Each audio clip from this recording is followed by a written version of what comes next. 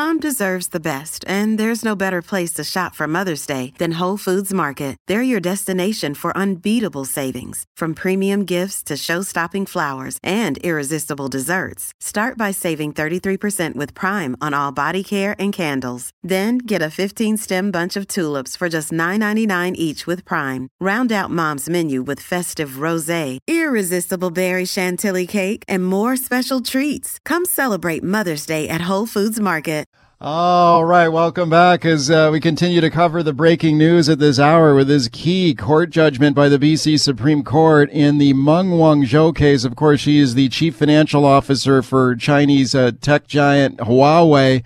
She was arrested in Vancouver way back in December of 2018, was facing possible extradition to the United States. They want her extradited to there to face criminal charges there. She has been fighting that extradition ever since and has been under house arrest in Vancouver at her mansion in Vancouver, where she wears an ankle bracelet to monitor her movements. This is a big day in this case today against this crucial case involving this Chinese tech executive. Her lawyers had been arguing that she should be released because the crimes that she was accused of in the United States would not be criminal behavior in Canada. This is the double criminality test. And if she had won this case today, it was very possible she could have walked free. That did not happen.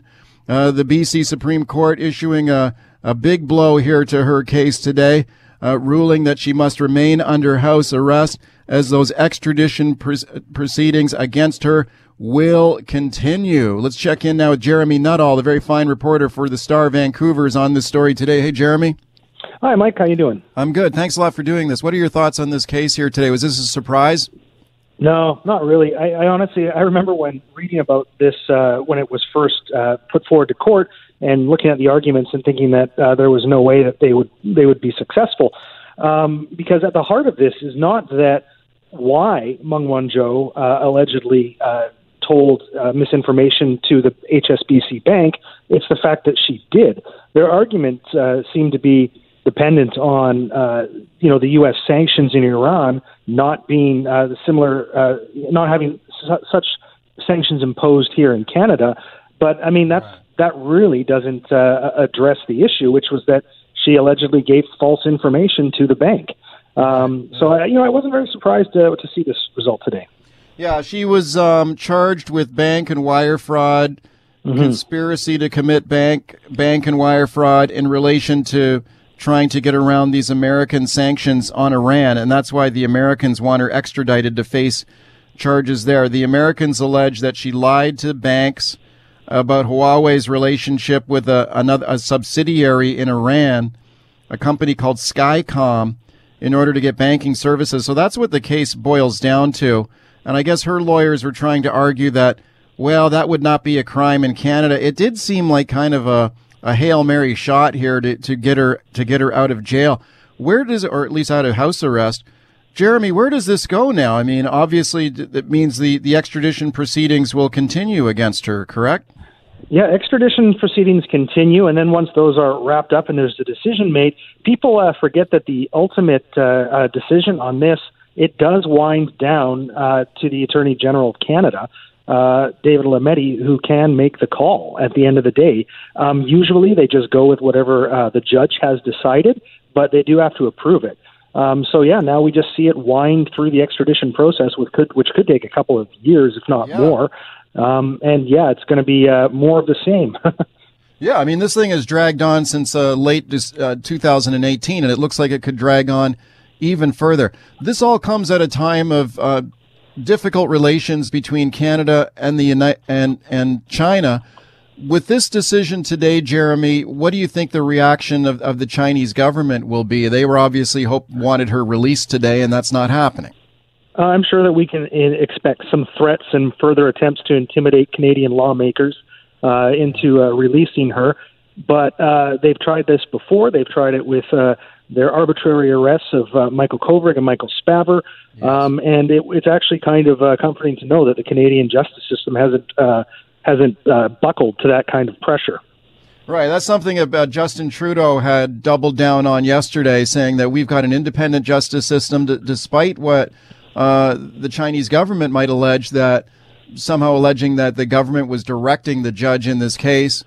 Trudeau insisting yesterday that's not the case. This is an independent system. We've got an independent judiciary, and that decisions will be made free of political influence from the government. But you got to figure that Chinese authorities will be furious today at the fact that this Czech executive is remaining under house arrest and is not walking free today. What do you think it means for the two Michaels? You mentioned Michael Covid and Michael Spavor. A lot of people looked at that as retaliatory action by the Chinese to detain those two Canadian citizens in China. I guess it means that they'll be remained locked up for the foreseeable future too.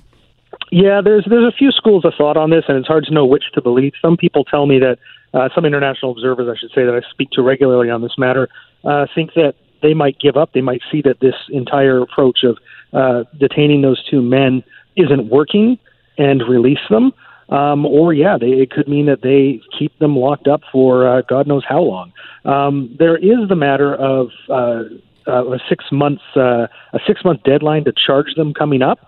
The police have them in custody, and if they don't charge them, they have to throw them back to, I believe, the Department of Justice, though I'm not 100% sure if that's the name off the top of my head, sorry. So we could just sort of see them go back and forth in limbo between these two Chinese government agencies for years. Or, as I said, it could be a situation where they say, okay, this isn't working, let them go and try some kind of other course. Right, a real setback for Meng Wanzhou and her legal team today as she remains under house arrest in Vancouver. This was a hotly anticipated and groundbreaking decision today from the BC Supreme Court and Associate Chief Justice Heather Holmes, a 23-page decision that keeps this 48-year-old tech executive under house arrest in Vancouver.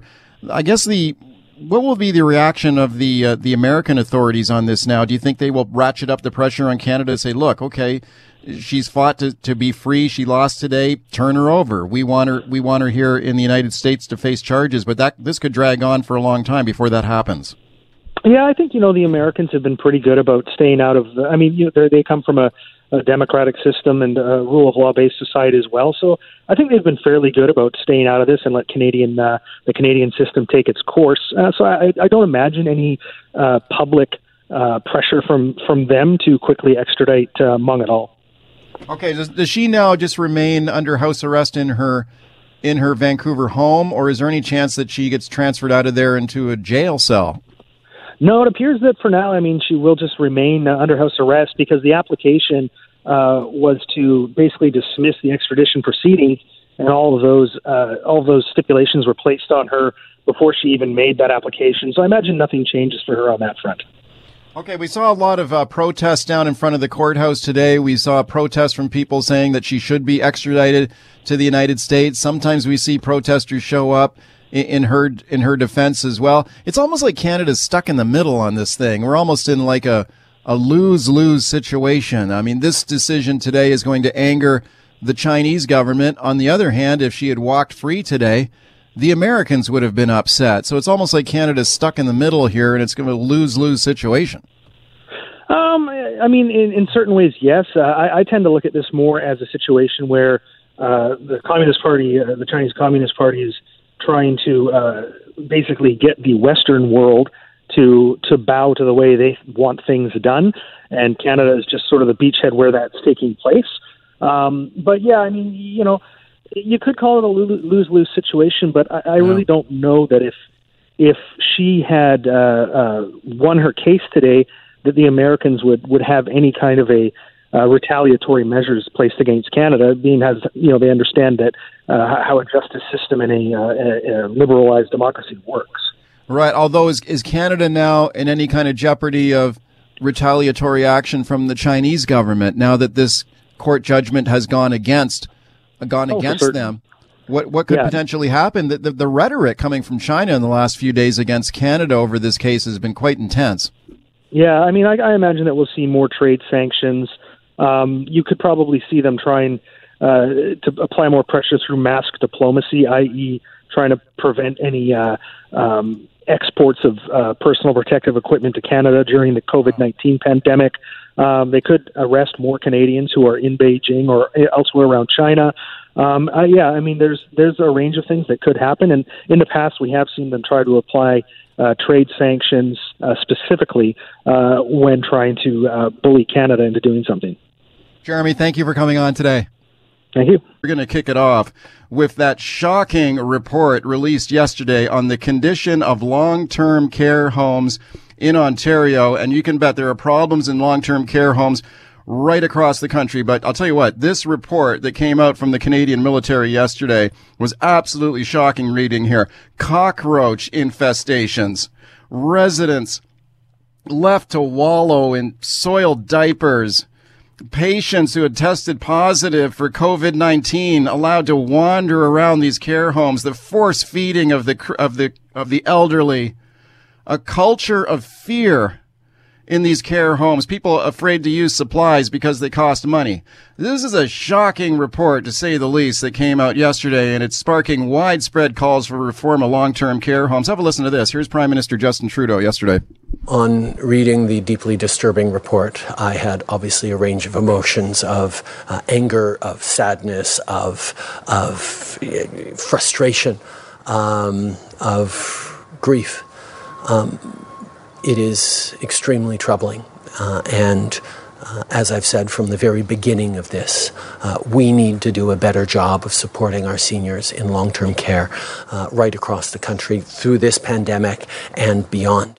All right, Trudeau speaking yesterday. Let's talk to my guest now, Mark Hancock. He is the national president of the Canadian Union of Public Employees, one of the biggest public sector unions in the country. Organized labor calling for major reforms of long-term care homes in our country today. Mark, thank you for coming on. Thanks, Mike. Thanks for having me on. Guys, I appreciate it a lot. What did you think when you looked at that report? Well, the report is something. It's shining, I guess, specific lights on things that we've known about and been talking about for years. Long-term care has been broken, and for decades. And the report itself is pretty damning. I'm a really proud Canadian. I'm proud to be in this country. I'm proud of our healthcare system. I'm proud of so many things, but quite frankly, I'm embarrassed. I'm ashamed of how we're treating our seniors and other folks in care. It's shocking. Yeah, it really is. And like you said, we've been talking about this for a long time. We've known that there have been problems in these care homes for many years, like you said, but apparently it's taken this report from the Canadian military to perhaps be a tipping point. Do you think this is kind of a crucial juncture with the release of this report now, and in terms of the potential long-term kind of reform of these homes? Well, I sure as hell hope so. We have 700,000 members across the country, and 65,000 of those work in long-term care homes. They've been working on the front lines in these homes, and of course, their roles have really stepped up during this crisis. And COVID-19 has really shone a bright light on the problems in long-term care, but they've also made them worse. But it's important to understand these problems existed long before this pandemic. We've known that we have a patchwork system, no national standards. We know the system is underfunded. We know it's understaffed. And we know that there are too many private operators really that are focused on making a profit instead of providing care to those folks in those homes. It's time to fix long-term. It's long past time to fix long-term care. Okay, I want to ask you about the plan here to do that, but let me ask you about accountability in this case. I mean, when you read this shocking report on neglect of frail seniors in the system, do you think what should happen immediately? Should there be an investigation? Should there be a probe? Should there be criminal charges here? What do you think should happen now? Well, I think everybody's got. That's just a few homes, right? This is a small sampling, and I want to. This is. I want to focus that and remind people this is not the fault of the staff in those homes, and I'm not talking about my members. I'm talking about staff in these homes. There is, and it's right in that report. There is this element of fear that is huge, especially in this sector. People being afraid to ask for PPEs because of the cost factor, PPEs being locked up and not available to those staff. When profit is the main motive for some of these homes, that's a real problem. And those folks that belong to a union at least have that type of safeguard. But if you don't belong to a union, you're taking a huge risk if you raise these concerns publicly or otherwise. Speaking of Mark Hancock, he's the national president of CUPE, the Canadian Union of Public Employees. This is a report that looked at a few care homes in Ontario, as you mentioned. But in your experience as a national labor leader, are these problems evident and in place all across the country? Like, I know you're based in Vancouver, right? Yeah, I'm in Coquitlam, actually. Yeah. My office is in Ottawa, so I have a long commute, but I'm in Coquitlam right now during this pandemic. Right. I mean, what about in British Columbia? Do you hear similar stories of care homes having problems like this in British Columbia? Yeah, but I do have to say that the Horgan government has actually really stepped up. They stepped up really quickly. They put an end to these workers going from one jurisdiction to another.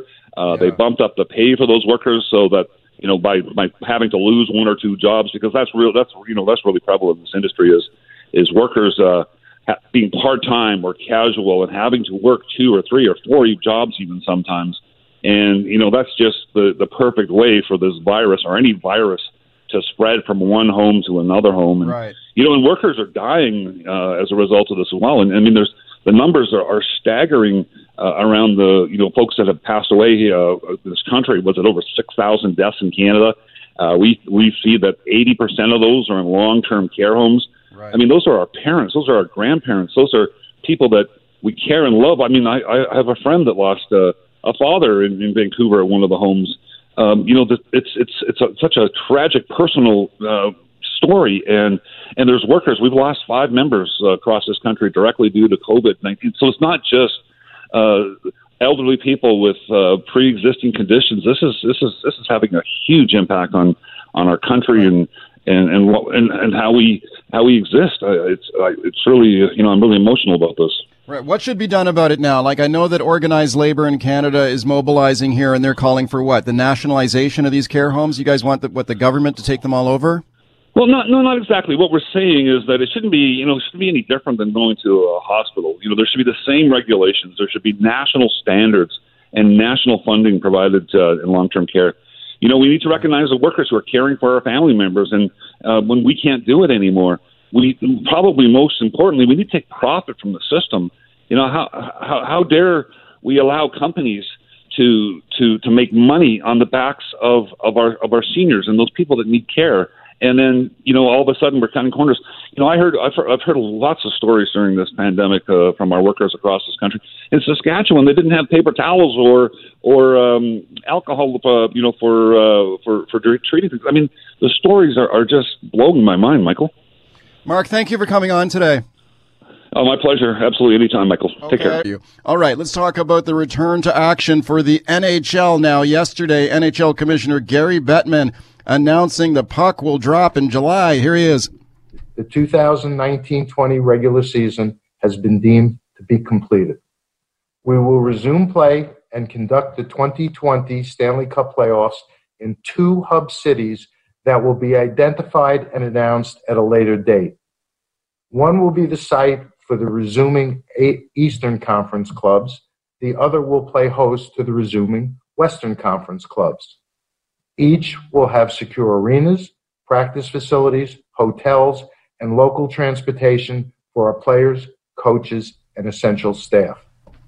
Okay, Gary Bettman, the NHL commissioner, yesterday saying they're going to award Stanley's Cup there. The old mug will be awarded this year. He says they're getting set to go back into action with a 2014 playoff format. 2 hub cities. You heard him say there, 2 hub cities. Will Vancouver be one of those hub cities? Let's check in with Rob Williams now, the sports editor for the Daily Hive. I'm very pleased to welcome him back. Hi, Rob. Hey, Mike, how are you? I'm doing great. What do you think about dropping the puck in July? Do you think this is really going to happen, or are there problems and barriers that could prevent it? I mean, there's potential barriers that could prevent it, but I'm optimistic that this is going to go through. I think it would take an outbreak, either something completely unforeseen in Canada or the United States. Like a major second wave, like something way worse than we've already seen, or an outbreak within teams. Like if an entire team or half a team got the virus, then that could trip things up. But other than that, I'm getting excited. This is It's fun to talk hockey and like actual tangible things now again. I think it's exciting too. I love it. And I'm just pretty much kind of a casual fan, but I'll watch this for sure if it happens. How is this going to work, Rob, with the information that was released by the league yesterday? How do they keep these players and officials safe? Are these guys going to be like in some kind of biodome or bubble that they're not allowed to go out in public? They just go straight to the rink and then back to their hotel, and that they're not allowed to mingle with anybody else? Is that how it's going to work? Yeah, I mean, there's still details to be ironed out, but essentially, players will be living in hotels. Gary Bettman said as much. Even if Vancouver was a hub city, Canucks players would not be going to their homes in all around the city. They would be going back to the hotel just like the visiting teams would. So, I think there's definitely going to be an element of a bubble. It just depends on, it remains to be seen how tight that bubble is going to be. Like, can a player walk on the seawall if he wants to, or certainly they're not going to Costco or anything like that. Right. I wonder if there is an outbreak, like you said. We're talking about hundreds of players, officials, TV crews that will be in this bubble. What happens if one guy gets sick? Bettman was asked that yesterday. What if there's one positive case? Does that derail the whole thing? And he said no. He said, if you get one positive case, you would remove that positive person and you'd carry on. But I wonder what happens if there's more than one, if there's multiple positives. Does that upset the whole plan? Yeah, like I say, I think it would have to be a really serious outbreak to really cause major problems in terms of like actually delaying things or canceling games or postponing things. I mean, everyone's still trying to figure this out as well. I think that the main thing is that they need to prevent any kind of a large scale outbreak. So the talk right now is that they would test players every evening and have the test results by the next morning. Right. Things like that to really make sure that they keep an eye on the health of all of their players is going to be of paramount importance. Right. But the system that Bettman described yesterday, you're talking thousands of tests potentially, because you'd be testing everybody every day and searching for any kind of positives. And if someone is positive, they're obviously kicked out of the bubble, and potentially you carry on with the playoffs and award the Stanley Cup at the end of it. So we'll see how this goes. Now, what about Vancouver, Rob? What's going on here? Because BC Premier John Horgan was gung-ho to get games being played in Vancouver. It looks like that might not happen now. What's happening? Yeah, I mean, essentially Gary Bettman and Bill Daly, like NHL commissioner and deputy commissioner, they basically said that if the 14 quarantine is a non-negotiable for coming into Canada, that they will play games in the United States. Right now they're working with the Canadian government and trying to come up with another resolution. They're careful in how they're wording things because they definitely don't want to be seen as trying to be doing anything that's unsafe for the population. But perhaps they're probably looking for a different definition of a 14-day quarantine. So if NHL teams essentially had their players in their own bubble at their own facility in the United States, could they then fly in on a private jet and take their players to the bubble in Hub City in Canada and that be allowed without having to have that 14-day quarantine? Right.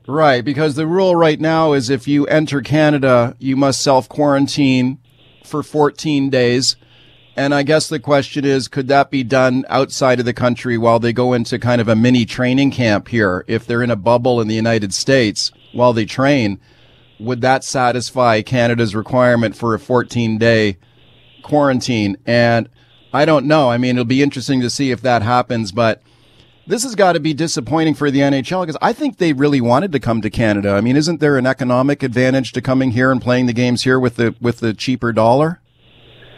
Yeah, potentially. I mean, depending on what deals, I don't know what deals Las Vegas is trying to cut to get them into their big empty hotels.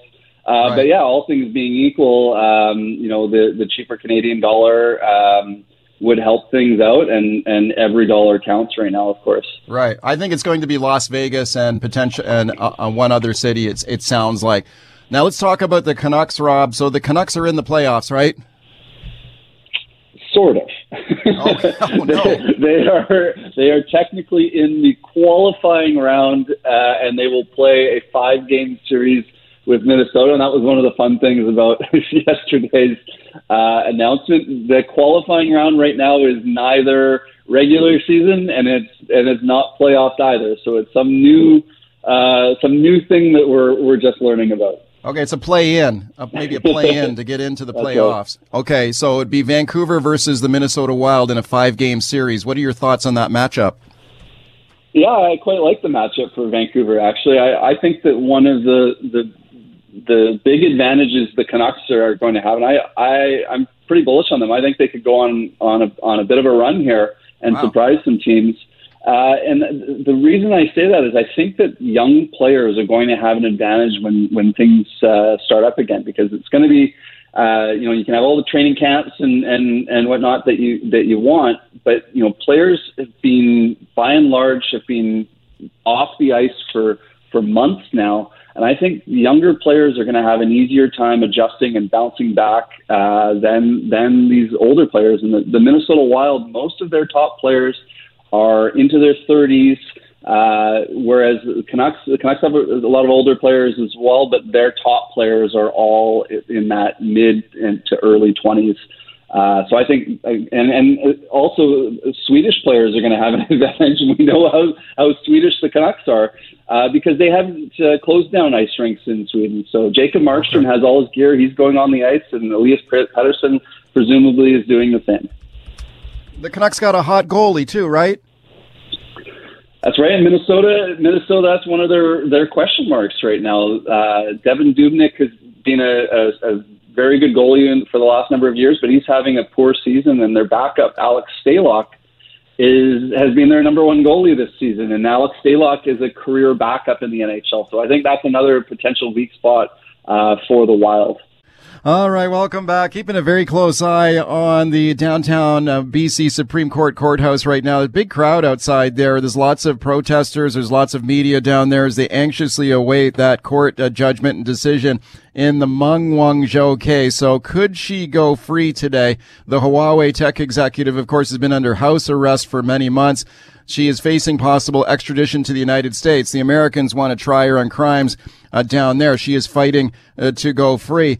Crucial court decision coming down. We expect here probably at the top of the hour, we will have confirmation of what's happening there. And you know what, like Keith Baldry said earlier, it's kind of a lose-lose situation for Canada. If she walks today, the Americans obviously will be very unhappy and upset.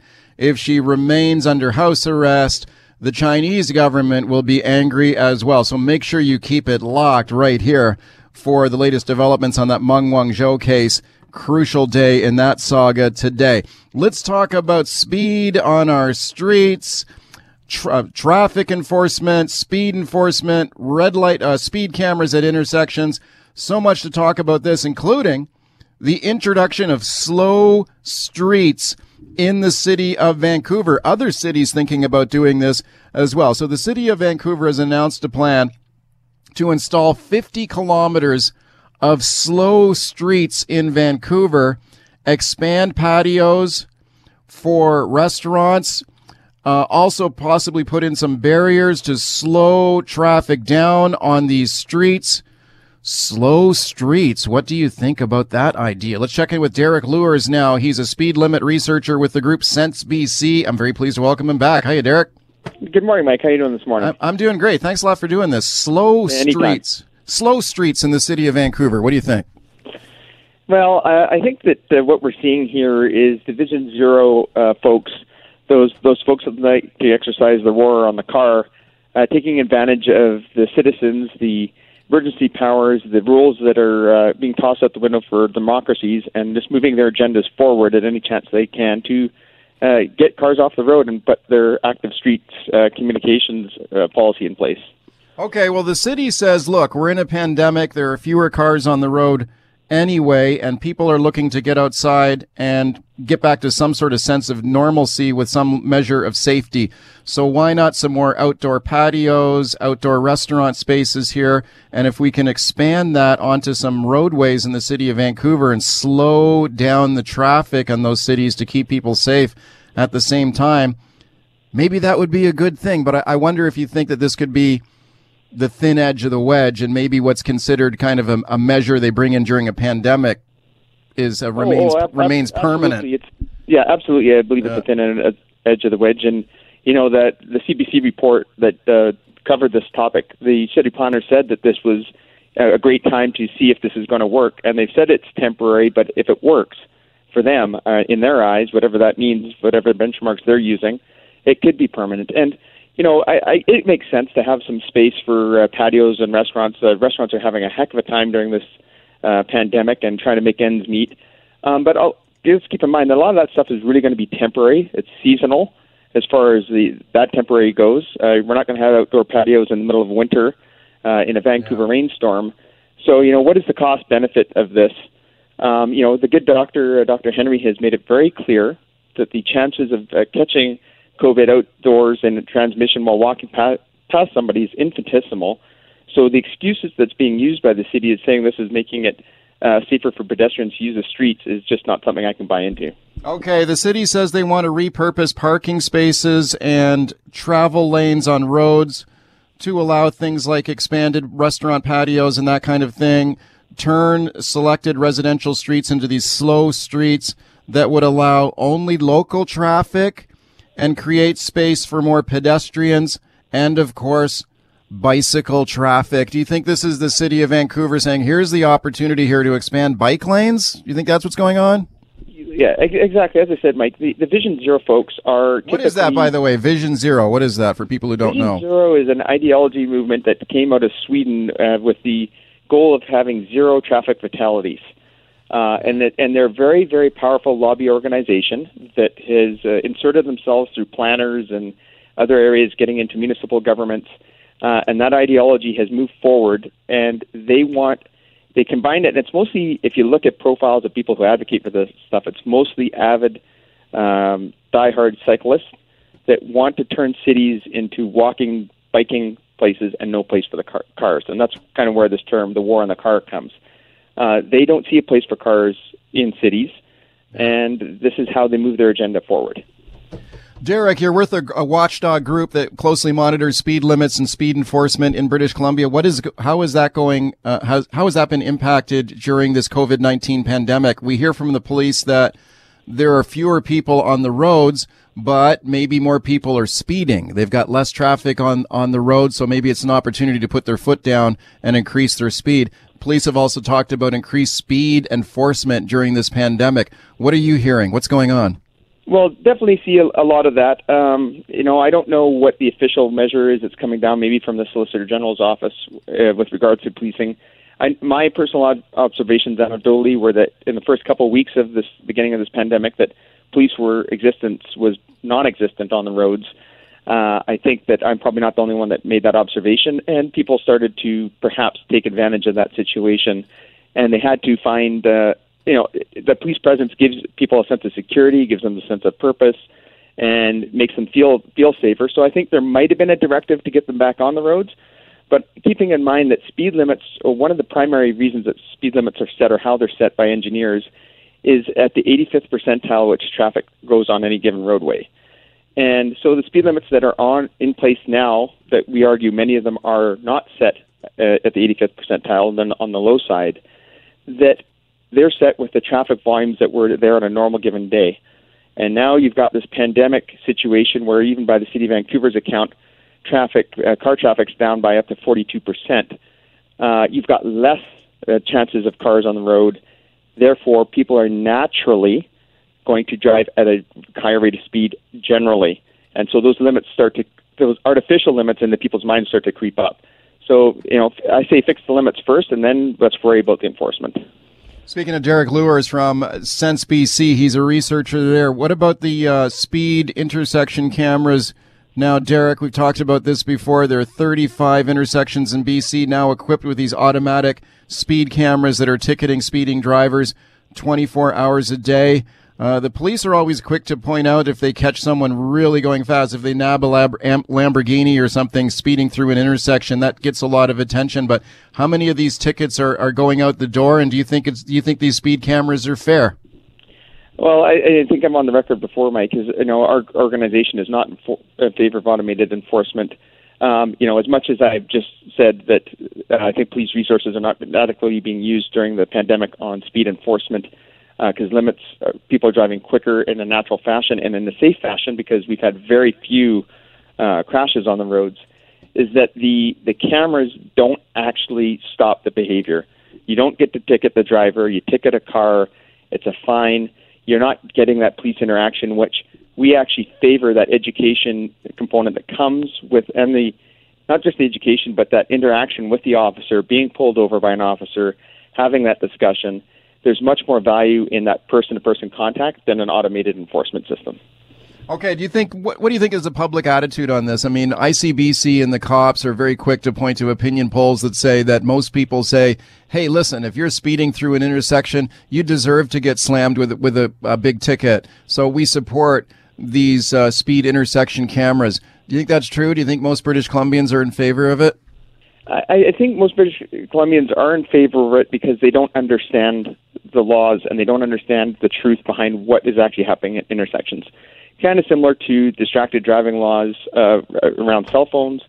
Everybody thinks it's great. Hey, we got to stop these people from texting on the phone while they're driving, until you start realizing, and these news stories come across your desk and other media outlets about people being ticketed for the phone being on their lap or plugging it in their charger or sitting in a cup holder. And people didn't understand what the law meant. We understood. We put out the warning signs right from the beginning. But people didn't know that and didn't pay attention until it starts to impact them. Once people start to understand that the majority of the crashes at these intersections aren't from speed, and that they're not the number one causes of crashes at these intersections, then maybe people might start changing their mind. But the government's very good at throwing those little carrots out there and just saying, oh yeah, we've said this is the way it's going to be, and trust us, we're going to save your life. And it's not true. The stats aren't there. All right, welcome back. Talking pandemic speed enforcement right now with my guest, Derek Lewers. The city of Vancouver designating 50 kilometers for slow streets in the city, increased anti-speed enforcement by the police on our highways. Also, those speeding intersection cameras all on the agenda. 604-280-9898 is the number to call. Star 9898 toll free on your cell. Let's go right to your phone calls. Dan calling from Kerrisdale. Hiya, Dan. Hi there. Hi, go ahead. I'm getting pretty tired of the so-called speeders getting all the bad rap. Why do a lot of people speed? Because of these dawdlers, because of these frightened, timid drivers.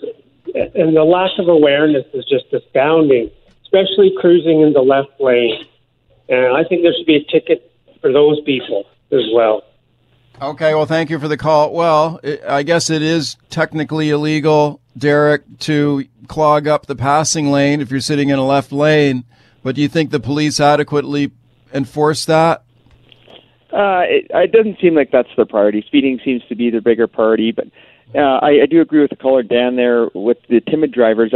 I do something that we do see out there a lot of, and since BC does definitely advocate for better driver education, I think a timid or a scared driver is actually a very dangerous driver to have on the road, and we should have better education. And I've had meetings with the premier, and I've called for him and the education minister to implement driver education in schools again, and have it taught 2 or 3 times throughout the program, so that every user of a road, whether they end up in a car or not, is actually educated in the rules of the road and understands how the rules of the road apply to them. Back to the phone lines. Hi, Will in Maple Ridge. Hi, Mike. This whole slow streets thing, I took a look at the map yesterday, and please don't tell me this is so that people can walk and bike. It's a main artery off of one of the only highway entrances here. It is the city continuing their war against cars. Don't let a crisis go to waste. We were just talking about the treatment of our seniors. Do you know why nobody cares about seniors? This is a perfect example. We don't care about their ability to get around and enjoy the city. Let's make sure the bikers can do it. Okay, thanks for the call. 604-280-9898 is the number to call. Star 9898, toll free on your cell. Bruce in Vancouver, hi. Hi. Yeah, I think it boils down to people and the management of the government wanting to get their name behind some kind of legislation. Because, like, I've driven in Vancouver all my life as a professional driver and that, and nobody seems to be driving a whole lot faster than I've ever noticed. And as far as being a pedestrian, which I also am, there's lots of room to walk around. And there's one other place where they've actually made it more dangerous, and that's coming off the Lionsgate Bridge to get to Taylor Way. If anybody wants to comment on that, I'd love to hear about that. Okay, thank you for the call. I mean, Derek, do you think that there is more speeding going on during this pandemic? I mean, if the traffic is lighter, do people have more of a temptation to put their foot down and speed up? Yeah, again, it's only anecdotal evidence. I'm on the roads every day. I definitely say that people are more aware now of the police presence on the road. But like I said, when people perceive it to be safe, there's less cars on the road. It's a natural human reaction to, you've got wide open space, to go a little bit faster. I wouldn't be foolish to say that I don't think it is occurring. Star 9898, toll free on your cell. Robert calling in from Kelowna. Hi, Robert. Hi, I'm living in Kelowna, but I'm doing some traffic control in Vancouver. I'm actually in Surrey, and I'm right by one of the RCP detachments. Oh, yeah. And when I've had my workers out there, they've had to do some stuff by the side where the sidewalk's closed. You put the slow sign up. You even wave your hand down, slow down. People just wave at you and they speed up and they go and they'll sometimes give you the finger. So a lot of people speed and they shouldn't. And look what happened in Surrey a couple of weeks ago. Somebody got hit and run and they took off. Yeah. Person got killed. Robert, thank you for the call. Hope your people are safe out there. Let's go to Steve in Vancouver. Squeeze in one more call. Hi, Steve. Hey, how you doing? Good. Go ahead. You know what? For generations and generations and generations, we've accommodated the car. It's driven our economy. It's helped us grow our families. We are pretty much hooked on cars. In fact, we have houses that are specifically built with 3-car garages for his car, her car, and the hobby car.